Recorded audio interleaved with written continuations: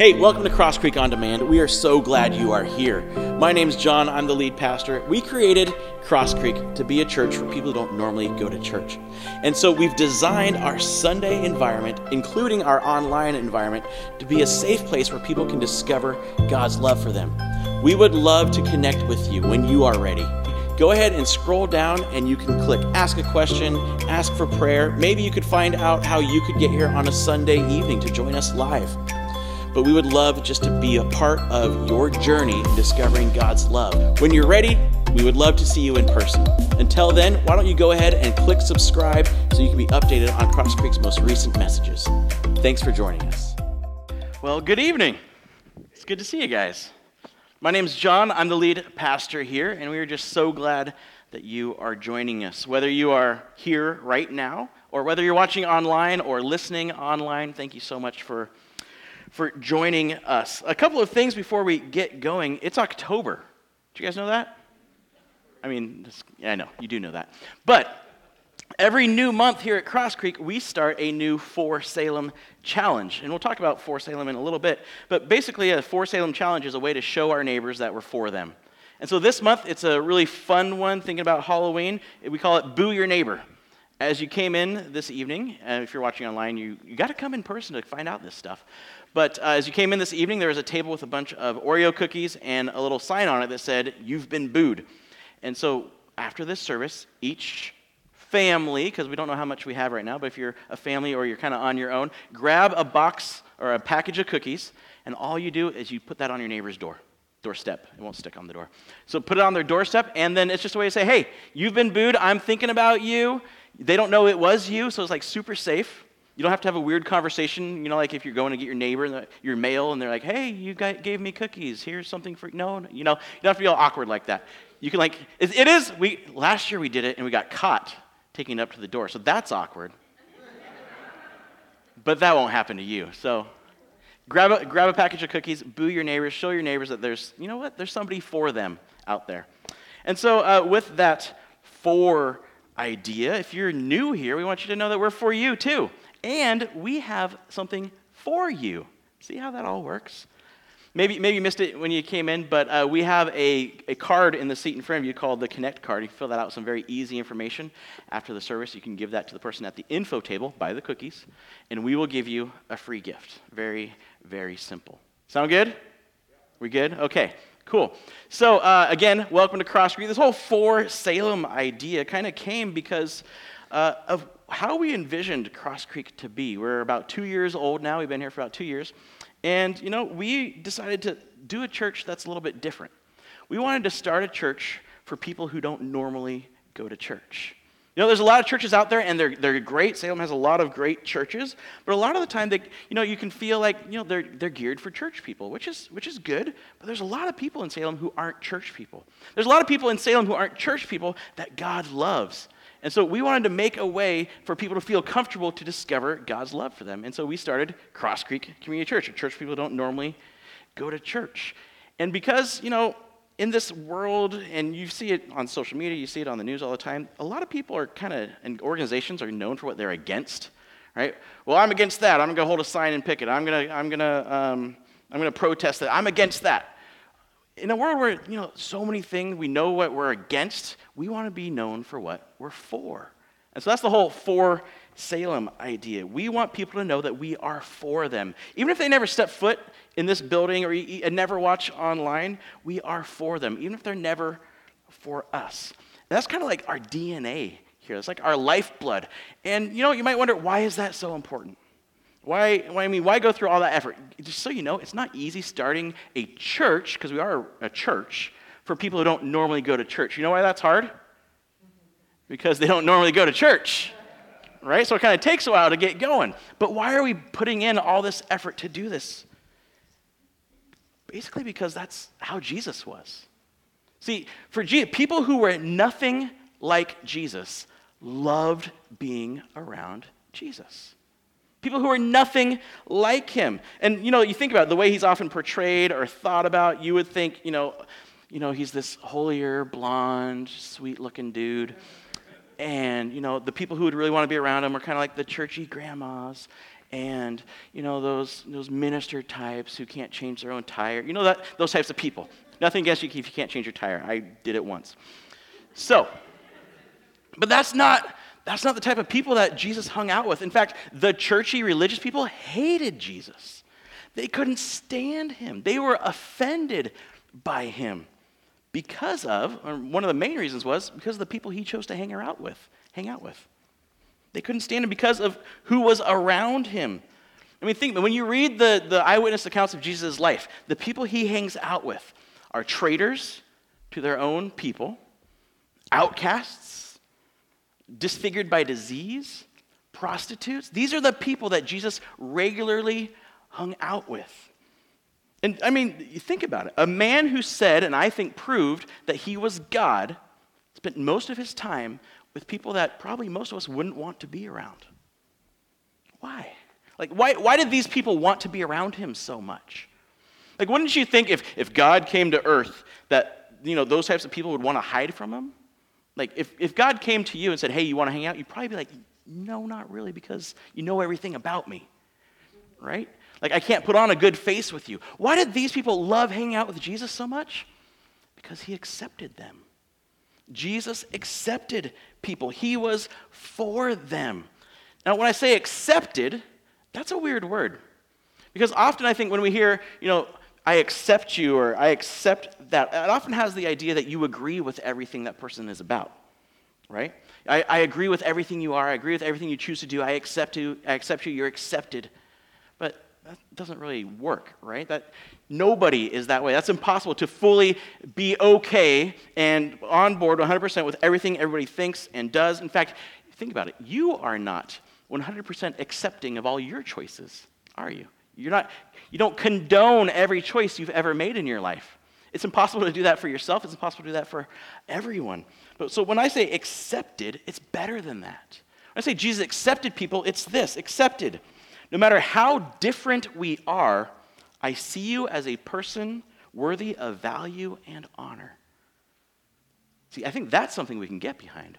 No matter how different we are, no matter how different we vote, no matter how different we look, no matter how different we choose to raise our kids, no matter, how different we work, I see you as a person worthy of value and honor.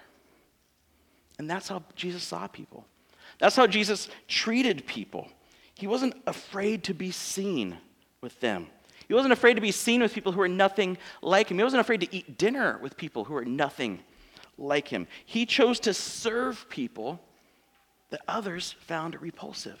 He chose to actually serve, go out of his way to serve them when other people saw them as repulsive. And so that's why that's why we have Cross Creek the way we have it. We want to be like Jesus. We want to show people, be just a little, maybe a glimpse or a window into what Jesus is really like, how he actually accepts people. Because if you think about it, we all want to be accepted like that, don't we? We all want to know that we are accepted. We are seen as a person, as who we are, our own person, that we're worthy of value and honor. No matter how many differences we have, we might not agree with everything the other thinks or does, but we want to be seen as a person of value and honor. We want to be accepted. And for me, every Monday, Wednesday, and Friday, I have this feeling of wanting to be accepted. Because those are the days I picked my son up from preschool. And, the teacher never lets him out on time, which is cool. The kids are enjoying themselves. And so it's me and all the other moms waiting for their kids to be let out of preschool. And so I feel like I'm in middle school again because I'm just standing there and nobody's talking to me. And I want to be accepted. I want them to be like, hey, he's a cool guy. If he comes up and talks to me, he's not being like this creep. He's like, hey. How you doing? Which, it would kind of have that. So I want to be accepted, but I don't feel like I am. And if you go to that preschool, just say hi. But we all want to be accepted, don't we? You get those what's the word? The insecurities. You go, especially if you're an introvert, you know this. You even go to the bank and you want people there to accept you without you actually having to talk to them. But we all want to be accepted. And when it comes to God, on some level, I think even if we're not sure there is a God, on some level, if there is a God, we hope that he accepts us too. We want God to accept us. But I think we either say it or we feel it. We kind of alluded to it. But God, if there is a God, or the God I know, probably doesn't accept me. Right? For what I've done, he knows everything I've done. He probably doesn't accept me. Or maybe what I haven't done, what I should have done, but I didn't do it. I don't think he's very accepting of me. I have doubts. How does he accept people with doubts? Isn't it all about faith? I have questions. I want to be an independent thinker. I don't want to just buy what some dude on a stage is telling me. So I don't think God would really accept me. So my question to you is, who told you that? They were wrong. And I'm going to spend the next few weeks trying to prove that to you. And that's what this series is about. That in this accepted series, we're going to discover what God is really like. And how all those reasons that we said about why he wouldn't accept us really mean nothing in the face of his love for you and his true acceptance of you. And so as we kind of start this idea of being accepted by God, I want to start where all great ideas start, with curiosity. And here's what we're going to discover tonight, that Jesus accepts the curious. Jesus accepts the curious. It's actually better than that. And what we're going to look at to kind of see this play out is what we call the Gospel of John. Gospel is a word that means the good news. And the Gospel of John is really just an eyewitness account of Jesus' life. I think I was a history teacher for a while, and I really think the Gospel of John is one of the most interesting, ancient pieces of literature ever written. If you have a Bible, you can turn to John. We'll be in chapter 1. If you don't have a Bible, don't worry. Everything's going to be on the screen for you. You can follow along with us. But like I said, this is an eyewitness account of Jesus' life, written by Jesus' best friend, the guy who was on the inner circle at the very beginning of Jesus' ministry, John, the Apostle John. And what's cool about this basically biography, and it's almost an autobiography because John's in it so often, is that the insights and the details you see in Jesus' ministry, we wouldn't know this unless somebody who had actually lived it and been there wrote them down. And so you see, you feel the tension, you feel he doesn't know exactly who Jesus is, and he's got all these questions, and you should read it. It's pretty cool. It's a lot better than what you think the Bible is. But what's cool about the history of it, let me nerd out for a little bit. The history of the Gospel of John, the accuracy you see in it of the ancient geography of Israel, the customs of the ancient Jews, the political scene that Jesus was living in. You really feel like you can almost smell it, but you're glad you can't because, it's ancient Israel. It's warm there. And so as John got older, he was one of Jesus' best friends. He was his disciple, his apostle, his follower. As John got older, he spent his life telling people about his best friend, saying, hey, this is what God's love is like. This is how I know Jesus was God. I saw him dead, then I saw him alive. As he's getting older, he's realizing, hey, I need to write this stuff down. See, in the ancient world, people didn't really value the writing as much as hearing it from the person who was there. And that's what John was. He was a witness. But then he's like, hey, I'm going to die at some point. I need to write this down. And so he wrote it down, and we got what we call the Gospel of John. And so this part that we're going to look at is kind of near the beginning of John's account. And most scholars think that the disciple John, the disciple of Jesus, John, started out as a disciple of a different guy. Maybe you've heard of him, John the Baptist. Right? And that has nothing to do with his denomination. He was just baptizing people. It wasn't like, there was John the Methodist, and they had to separate them between John the Methodist and... That was a good one. Okay. So John the Baptist, his job was baptizing people. And according to the account of Luke, the Gospel of Luke, John the Baptist is actually a relative of Jesus, kind of a little interesting side note. But John the Baptist was weird. He's kind of an eccentric, right? We wouldn't have wanted to hang out with John the Baptist. He lived in the wilderness of Israel. He wore camel's hair clothes, had this huge leather belt like a WWF wrestler. And he ate locusts, like giant grasshoppers, and wild honey. Right? It's like the original paleo diet. Except the paleo diet is supposed to go for... Anyway. So, but the thing is, at this time, you think John's weird, no, he wants to hang out with him. He's like super famous. There was no TV, there was nothing else to do. And so everyone would say, hey, you know that crazy guy who's yelling about the kingdom of God out in the wilderness? Let's go watch what he's doing. And so people from all over would come and listen to John, like make fun or talk to the religious leaders of the day. He called them like snakes and vipers. And like, this is really good stuff. We can't get away with this, but everybody's scared of John. He can say whatever he wants. And so they went out and watched him, super famous.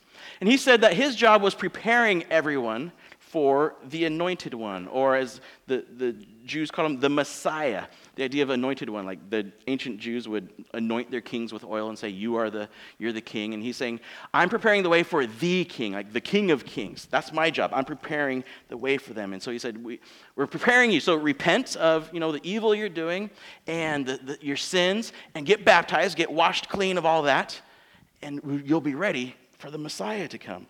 And so one day, John's doing his whatever the heck he did, doing his stuff, baptizing people, and Jesus walks by. And John the Baptist, in his probably weird way, when we read the Bible, we read it like this. John the Baptist says, look, the Lamb of God who takes away the sin of the world. It's probably more like, look, the Lamb of God who takes away the sin of the world. And everybody thought that was really interesting. And I'm going to watch this video and regret that. But he said the Lamb of God, kind of hearkening back to the Jewish religious custom of sacrificing sheep, the Lamb of God, sacrificing lambs to cover the sins of the people. He says, this guy who's walking by, he's like the ultimate sacrifice for sins. He's the reason I came. He's the one I've been talking about. He's God's chosen one. Everybody thinks that's really cool, and they all go home. And Jesus kind of just keeps walking, this is great, right? Well, it happens again the next day. Jesus comes walking by while John's doing his thing, and John's like, look, the Lamb of God. So 2 of John's disciples say, hey, that's interesting. And one of those disciples, most scholars think, was the writer of the Gospel of John, who was a teenager at the time. And so John and his friend, the other disciple of John the Baptist, go out and check things out. What is John the Baptist talking about? And so it's kind of where we pick up right here. The next day, John was there again with 2 of his disciples. When he saw Jesus passing by, he said, look, the Lamb of God. When the 2 disciples heard him say this, they followed Jesus. Turning around, Jesus saw them following and asked, what do you want? Now, when we read the Bible, we just kind of like read through it and go, oh, that's cool. But I mean, put yourself there. John says, the Lamb of God. And these 2 disciples are like, cool. And they start following him. How are they like right on his heels? Like they haven't said anything yet. Like, do you understand this weird situation that they're in? Jesus is walking and they're like, or maybe they're kind of stalking him, like hiding behind the palm trees and then shuffling over to a camel and like have these fake glasses on. And they hold up the newspaper like, what's he doing? It's weird. And so John had told them in his own weird way, he kind of told them who this guy was, but they wanted to check it out for themselves. They were curious about this Jesus guy. They didn't want to just take John's word for it. They wanted to check it out for themselves. And so they start, however they did it, they start following Jesus as he's walking down the road. And then what we have we're not there yet. There we go. So what we have in verse 38 there is Jesus' first recorded words in the Gospel of John. And when ancient writing, when your main character speaks for the first time, it's kind of a big deal. You pay attention to it, right? You pay attention to people's first words and people's last words. And so these words are how John chose to introduce his best friend, who he would later worship as God. By the way, you all have friends. Well, most of you have friends, right? Now, I say this about brothers too, but what would it take for your friend, your best friend, to convince you he's God and for you to start worshiping him and telling everyone else to worship him? Quite a bit, right? I mean, your friend's cool. They're not that cool. So we'll get to that part later. But, and so turning around, these are Jesus' first words. Jesus saw them following and asked, what do you want? Like, how did he say it? I don't know. They don't have inflection. But, I mean, What do you want? What do you want? I see you behind the camel, John. Seriously. What do you want? Like, how did he say that? And so, I picture he says, hey, guys, let's talk. What do you want? What is going on here? I think he's kind of asking two questions here, right? First of all, the obvious question, why are you following me? Like, are you selling skin cream? Because I've got plenty. Why are you following me? And what are you hoping to get out of following me? Or in another way, what are you seeking in life? Why are you following? What do you want out of this? I know you heard what John said. It wasn't quiet. We all know what John said and why you started following me. What do you hope that means for you? What are you seeking in life? What do you want? Just take a break there, and for you, please don't raise your hand and answer, but I think it's a question for all of us. What do you want? See, we're all here for a reason. We're all watching or listening online for a reason. What are you hoping to get out of it? What are you seeking in life? What brought you to want to check out a church, maybe a different kind of church? What do you want? And the cool thing is, what we see here is that Jesus encourages curiosity and questions. His very first words in this gospel are a question. Asking somebody, what do you want? What is this? What is your reasoning behind all this? Ask your questions. I'm here. He encourages our curiosity and our questions. Because really, that question was an invitation for them to ask him anything. What do you want? You have my attention. What can I do for you? They could have asked him anything. They could have said, Jesus, why did John call you the Lamb of God? Could have asked, are you really the Messiah? Are you really the anointed one? Or, if that is you and you're this holy person, what is the stuff that we need to know? Like, we've been following John, and that's cool, and it's kind of weird sometimes, but obviously he says you're more important than he is. What do we need to know? Or like, why do Americans actually think you're white? They could have asked him anything. But instead, they ask, where are you staying? Where are you staying? Did we get to that yet? They said, Rabbi, which means teacher. John's translating for his readers that aren't Jewish. Where are you staying? Come, he replied, and you will see. See, Jesus could have given them any answer. Could have just given them an address, right? Hey, I'm at 644, Mulberry Street. Come find me. But he doesn't. Instead, he invited them to join him and see. See, they didn't actually care about what house he was staying at. They didn't want to be like, hey, so you're like this really religious dude. Are you really walking the walk, or are you living in some mansion or something, right? They could have asked. They didn't care about the house. They wanted uninterrupted time with Jesus. And Jesus thought that was pretty cool. He said, hey, come and see. So instead of giving them an address, he invited them to join him and see. He's inviting them into a relationship with him, into actually getting to know him, seeing who he is, inviting them to get some personal understanding of who he is. Because Jesus knows this. Personal curiosity leads to personal passion. Personal curiosity leads to personal passion.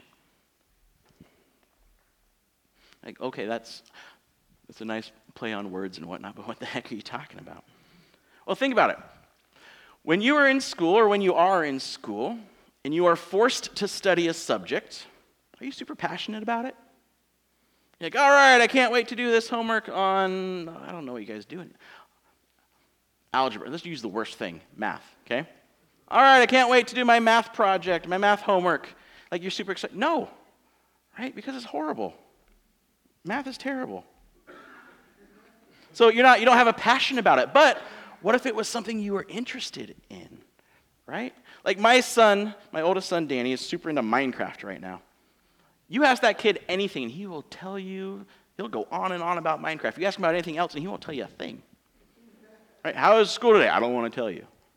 What did you learn? Math. Like, I understand why you're upset. What else is going on? There you go. See, but when you have a passion, when it's something you're interested in, you start having a passion for it. Well, your personal curiosity leads you to research it, to discover it, and you become passionate about it. And so Jesus is saying, hang out with me. Get to know me. Ask some questions so you can make up your mind for yourself. So it's your own searching. Don't just believe what John said. Come and see. Come and find out who I am. You see, you just know what John told you. You don't know who I am. So come and see. So back to the verses if you can. Sorry, I think you're jumping around a lot today. It's my fault. Come, he replied, and you will see. So they went and saw where he was staying, and they spent that day with him. It was about 4 p.m. We'll stop there for a second. So they go and they spend the day with him. And it's a day John never forgot. Right? If you're married, can you think of that first date you had? I know it's weird relating John and Jesus to you dating your spouse, but that was a big day, right? From that day on, your life would be different. This is a day John never forgot. It changed his life forever. And how do we know that? He's like, hey, I remember. It was about 4 p.m. that this happened. Right? You see that little personal insight? Isn't that cool? That's one of the clues where hey, he was there. This old man, his life has changed. This is the day his life changed forever. He's like, yeah, I remember the exact hour. It was 4 o'clock. I think that's pretty cool. And so it was such an impactful day, such an impactful time. We don't know what they talked about. We don't know what other questions they asked him, that they immediately went out and had to tell somebody. Verse 40. Andrew, Simon Peter's brother, was one of the 2 who heard that John had said what John had said and who had followed Jesus. Keep going. The first thing Andrew did was to find his brother Simon and tell him, we have found the Messiah, that is the Christ, which is just Greek for Messiah, and he brought him to Jesus. Jesus looked at him and he said, you are Simon, son of John. Different John. It was a really common name. You're Simon, son of John. You will be called Cephas, which when translated is Peter. See, they go and they tell, and Andrew goes and tells what's going on. And they said, we found the Messiah, Christ, the anointed one, the one God would send to rescue us. And they thought from Rome that you got to get to the end of the story to realize they were wrong about that. That's later in the story. You can read ahead with all this, by the way. But see, they had their personal curiosity, that they were allowed to follow Jesus, accepted their curiosity, so they got their personal passion, which leads to passionate publicity. You see how I did all the P's today? Personal passion leads to passionate publicity. See, they wanted to talk about what they've discovered. They're passionate about it, and so they want to share it. When you find a good restaurant, finally, you want to tell everyone about it. When you watch a movie that's really impactful, you tell your friend, hey, have you guys seen this movie? Right? I think it's like the Teletubbies take on the world or something. It changed my life. You have to see it. See, when you find something good, it's hard to keep it to yourself, except Oregon. Keep Oregon to yourself. Okay? I want to be the last Californian that moved here. I'm just kidding. If you're watching online, you can come. Okay, and then, so they take Peter to Jesus. Go back to the verse again. I know we're going back and forth. Sorry, Ollie. Jesus looked at him and said, you are Simon, son of John. You will be called Cephas. That's weird, guys. Don't just be like, oh, that's how Peter got his name. I mean, who does that? Hey, good to meet you. What's your name? Cephas? No, you're Peter. That's weird. And we just oh, cool, Cephas means Peter. And then, get all these sermons about rocks, and Peter means rock. See, what Jesus is doing here is showing his authority already. He's saying, hey, you don't know exactly who I am yet, but I know who you are. And I know who you're going to be. He names him Peter, the rock, because he knows that Peter's going to be the guy the church gets started on. Peter's going to be the leader at the beginning after Jesus dies and resurrects and leaves to go to heaven.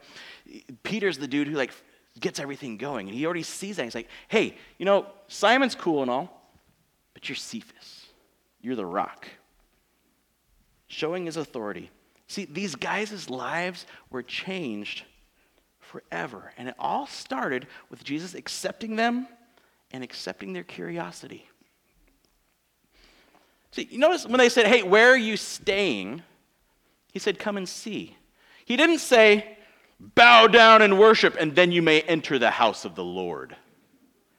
Right? I think that's kind of how we feel. Like people call this building the house of the Lord. He doesn't live here, guys. Okay? It's a whole different thing with the word church and stuff. Anyway, so we think we have to clean ourselves up before we can go enter the house of the Lord. And Jesus is saying, hey, you don't know me really that much at all. Come and see.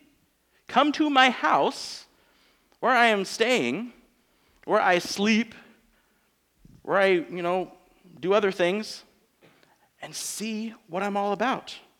He didn't test their Bible knowledge to make sure they were worthy. He didn't make them confess all their sins before he would hang out with them and be seen walking in public with them. They didn't have to have it all figured out and have their lives put together all nice and clean. He simply invited them to come and see. He accepted them before they knew who he was or before they proved any type of worthiness to know him. They were like pre-accepted, like that loan you want to get, right? They're pre-accepted. That would have been a good note. And so I think the bottom line in this kind of intro to how Jesus accepts people is this. Jesus' acceptance is an invitation. Jesus' acceptance is an invitation. See, no matter where you are on your spiritual journey, and we're all in different spots, no matter what your question is, no matter what you know or don't know or what you doubt, no matter what you have figured out, Jesus accepts you. No, he doesn't condone everything you choose to do, but he is for you and he accepts you. He sees you as a person worthy of value and honor, as someone who thinks for themselves and deserves to be given time to discover who he is in their own way. His acceptance is an invitation. He's not offended or bothered by questions. Right? There's not a question that he hasn't heard where he's like, oh, yeah, I'll get back to you. I don't know. You got me. I guess I'm not God. Right? There's no question he hasn't heard. He's not bothered. He invites your questions. He can't wait to show you in your own way that will produce your own personal passion who he is. He invites your questions. He says, bring your questions, bring your doubts, bring your fears, and come and see for yourself. So he offers that invitation to all of us. Come and see. Do you really accept me? I mean, for who I am and what I choose to do and how I see the world. Do you accept me? Come and see. Do you? I mean, so my friend invited me because they said that, you've made a difference in their life, and they say, you make them better at life, and you've made their life better. Is that true? Come and see. Can you handle my doubts and questions? Come and see. Are you really what they say you are?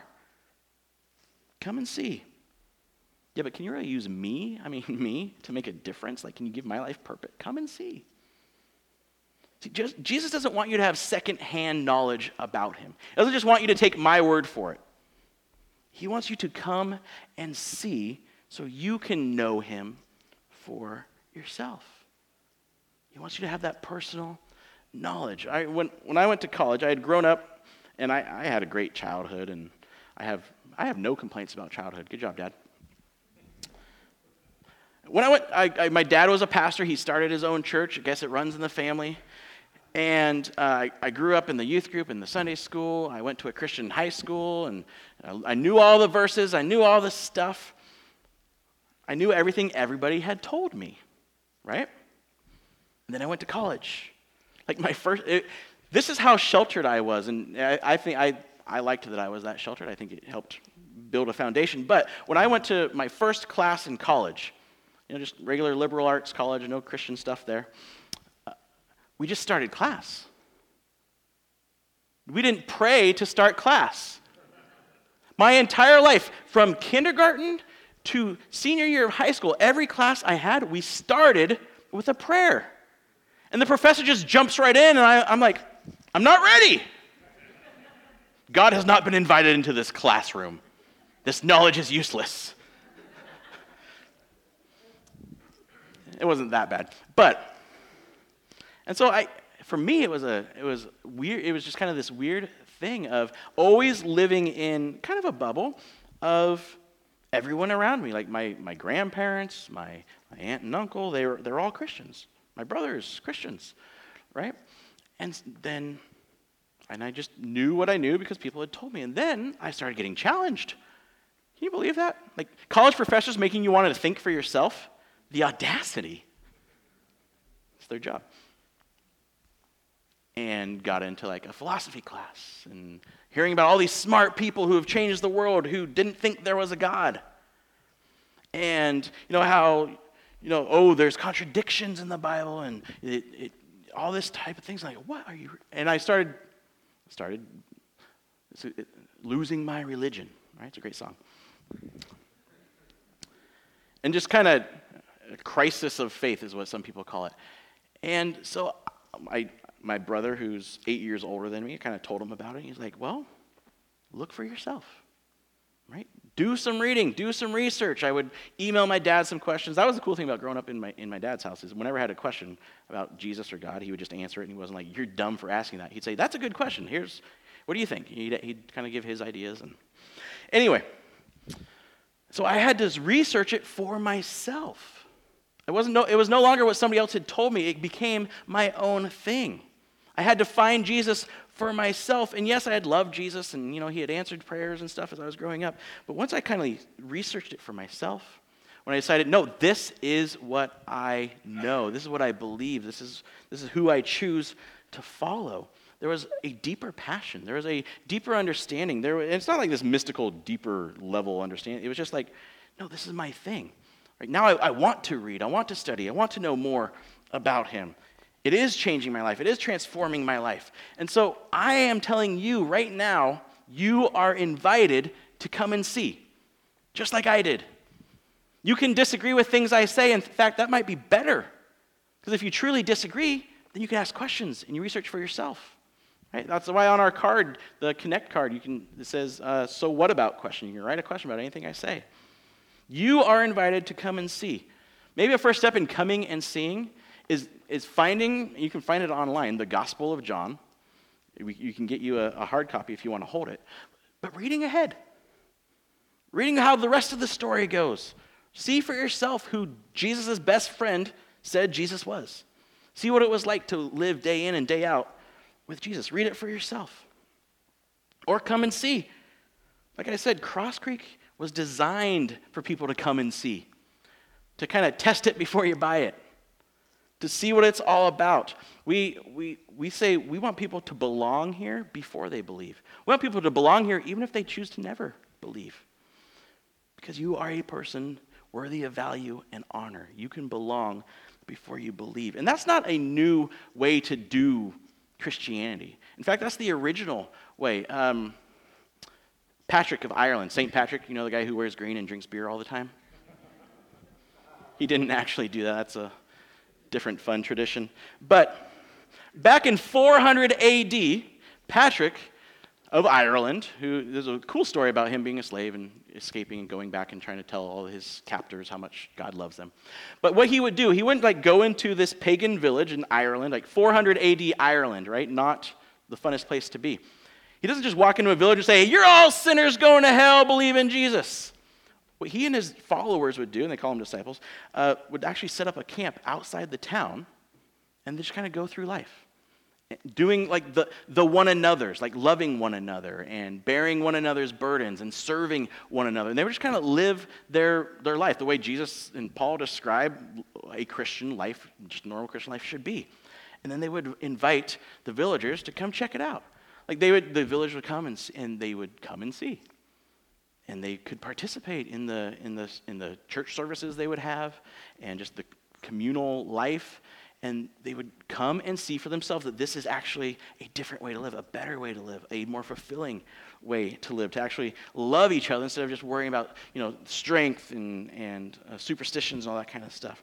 In fact, it's how Jesus, right? That's what we're seeing. Jesus said, hey, John, Andrew, come and see. You can belong in a relationship with me before we can be getting to know each other, before you really know who I am. Come and see. So you are invited to come and see. Whether you're online and keep watching or listening, Whether you're here, come back, come and see. And you are invited to invite. You are invited to invite. John and the other disciples were blown away by how Jesus accepted them. They'd never experienced that before. The religious leaders of that time tried to keep themselves separate. They didn't accept anybody but themselves. They couldn't understand why Jesus would accept them. And then they were blown away by how their lives are transformed by accepting his invitation to come and see. It was so impactful, they remember the exact hour that it happened. And so they brought others to come and see Jesus. And if you've experienced acceptance here, or have been transformed, or are being, or all in a process, being transformed by Jesus, you have experienced something worth sharing.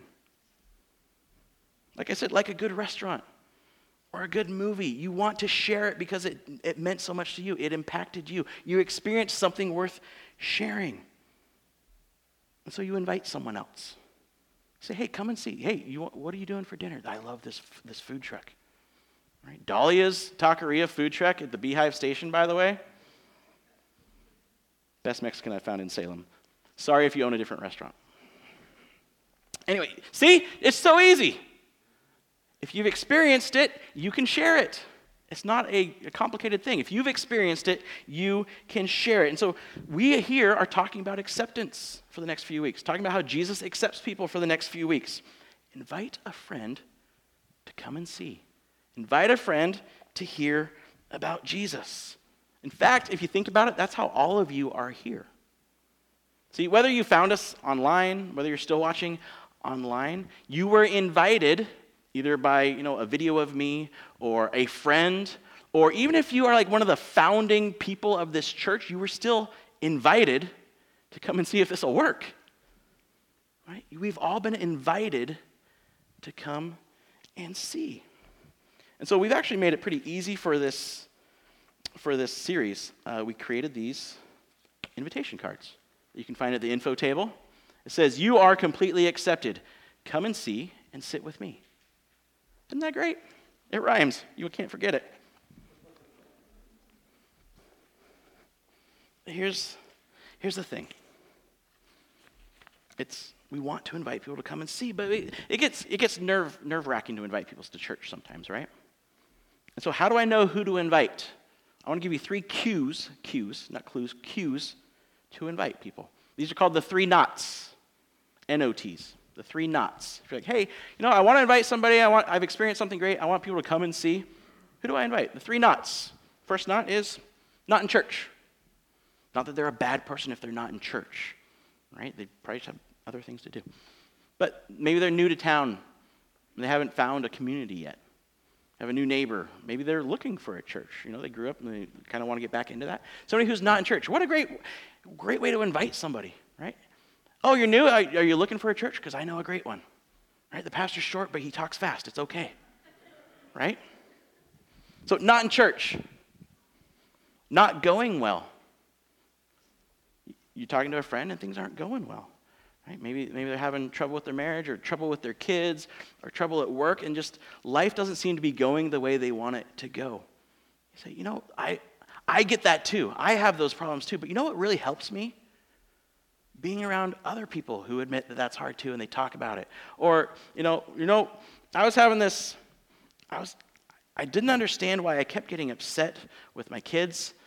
And then this guy talked about how, it's all about love and how, loving others before us. And it really just kind of helped change my perspective on things. Invite somebody. You come with me. So not in church, not going well, and not prepared for. When we had our first kid, we thought we had 9 months to prepare. But if you've had kids, you realize once you leave that hospital, holy cow, right? What, there's no nurse to take this thing and change this diaper for me? Mom went home? Shoot. Now I have to do it, right? No, we weren't prepared. It's a big transition.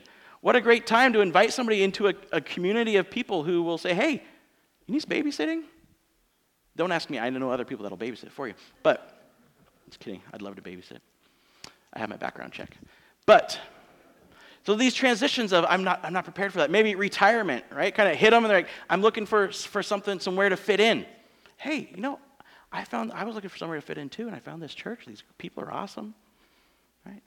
Or, I'm an empty nester and I'm looking for, hey, come and see, come check it out. And they might ask you, what's the dress code?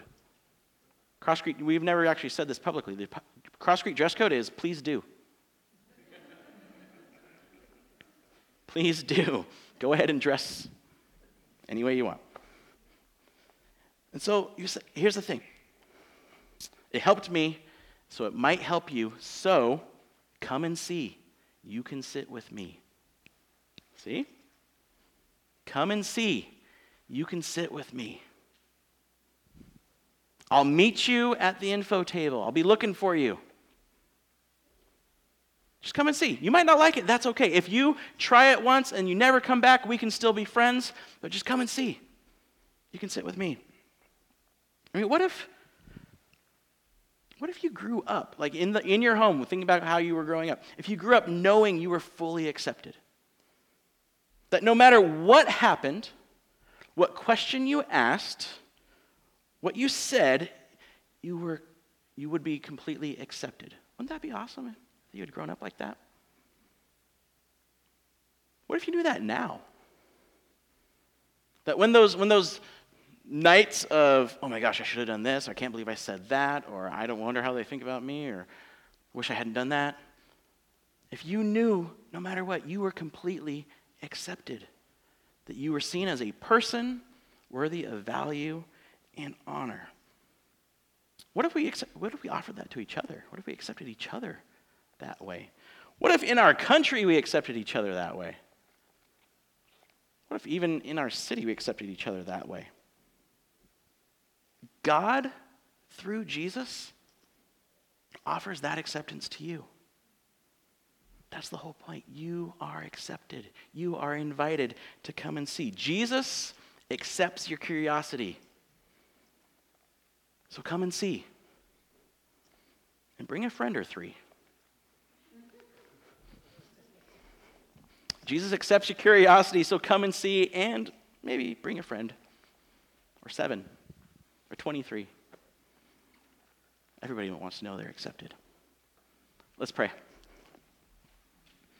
Heavenly Father, thank you for your acceptance. Thank you that you wanted us to know you as a father, because that's that image, that good father that accepts us no matter who we are, what we've done, that we can always just come to you with our doubts, with our questions, with our fears, and we are accepted by you. Show us that this week. Show us that you are for us, that you accept us. Maybe if there's questions we're wrestling with, give us the courage to ask them, to explore them, and give us an opportunity maybe to invite someone else to come and see. Thank you for everything that you've done for us. In Jesus' name, amen. Hey, I hope you guys have a great week. Don't forget the cookies are in the back to boo your neighbor. Those invites of, hey, come and see, you can sit with me, are also at the info table. So grab like 700 of them. But we will see you next week for part 2 of Accepted.